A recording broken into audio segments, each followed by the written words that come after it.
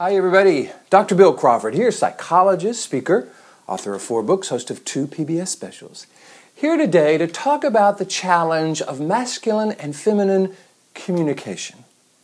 Have you noticed that often those 2 energies will create problems in relationships? Often the masculine energy is trying to solve the problem, fix the problem, where the feminine energy is often wanting to connect. And often there becomes this debate about what you should do in a relationship, how a particular conversation or discussion should go, and it kind of disintegrates often into a who's right debate.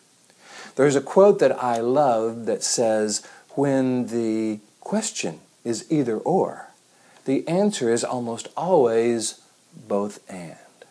So I want to talk a little bit about a both and solution where you blend the masculine and the feminine energies to create the best kind of discussion that actually brings a couple together. This entire process was actually inspired by a video by the name of It's Not About the Nail. That's what the video is called. The person who created it is named Jason Handley. And I encourage you to watch it. It's only about 1.5 minutes long, and it's just really, really well done. You can go to Google and Google It's Not About the Nail. It'll pop up, or search for it on YouTube. It's really, really excellent because it really does a wonderful job of speaking to how females do look to connect often, whereas males often will kind of get into that fix-it mode and how that causes problems. This is actually looked at in a very interesting way by PhD linguist Deborah Tannen. She wrote several books, but one of them is called You Just Don't Understand. And it looks at how little boys and little girls use language differently, or kind of socialized to use language differently. Little boys have a tendency to use language to accomplish goals, solve problems, and determine who's in charge. Think of a quarterback. Everybody listens to the quarterback because he's in charge. When you go off the field, now you listen to the coach because he's in charge, and everybody's okay with that because the language has established that. Females, on the other hand, and the feminine energy is often about connection. It's about sensing what's going on with your best friend. And if she's upset, you want to kind of help her. You might want to put your arm around her and comfort her. See, if a little boy is crying on the side of the football field, no other little boy is trying to sense what's going on. They just want them to get off the field so they can play football. And that particular way of being, not right, wrong, good, or bad, just different, has a tendency to have people grow up and miscommunicate and misunderstand in conversations. So what does this both and look like? I suggest that connection is important, because that's what the relationship is all about. That's how you became a couple in the first place, is this connection. If you're just always talking about fixing a problem, then it can become what I call the problem du jour, or the problem of the day. We just go from one problem to another problem, and you might solve some problems, but there's little connection.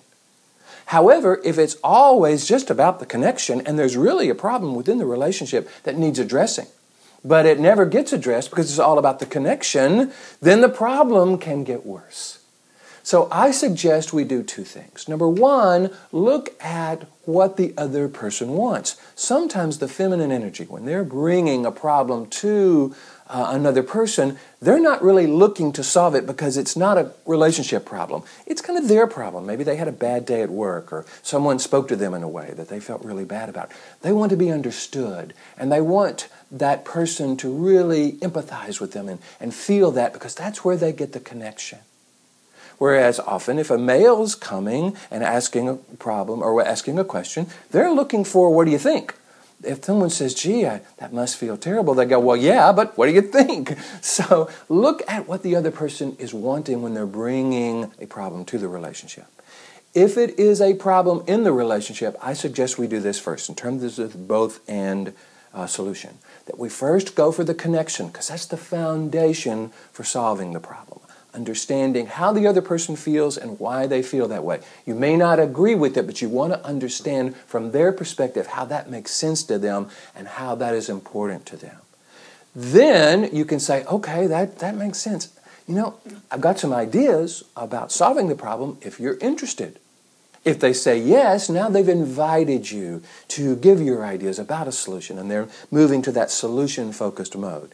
If they say, no thanks, I just kind of wanted to get this off my chest, then terrific. You've made the connection, and it serves the relationship? See, that's the question I think we want to ask ourselves when we are having a discussion with our partner. Is it serving the relationship, or is it some sort of debate about who's right? I hope you found this valuable. If you do, please like the video. As you know, YouTube and Google really pay a lot of attention to people who hit the like button because they recommend that video to others. If you have a comment, please leave it below, or a question. Leave that below as well, and I read all the comments and will try to answer all the questions you have. In the meantime, here is to you, bringing more clarity, confidence, creativity to everything you do, especially your discussions around masculine and feminine energy. And I look forward to seeing you in the next video.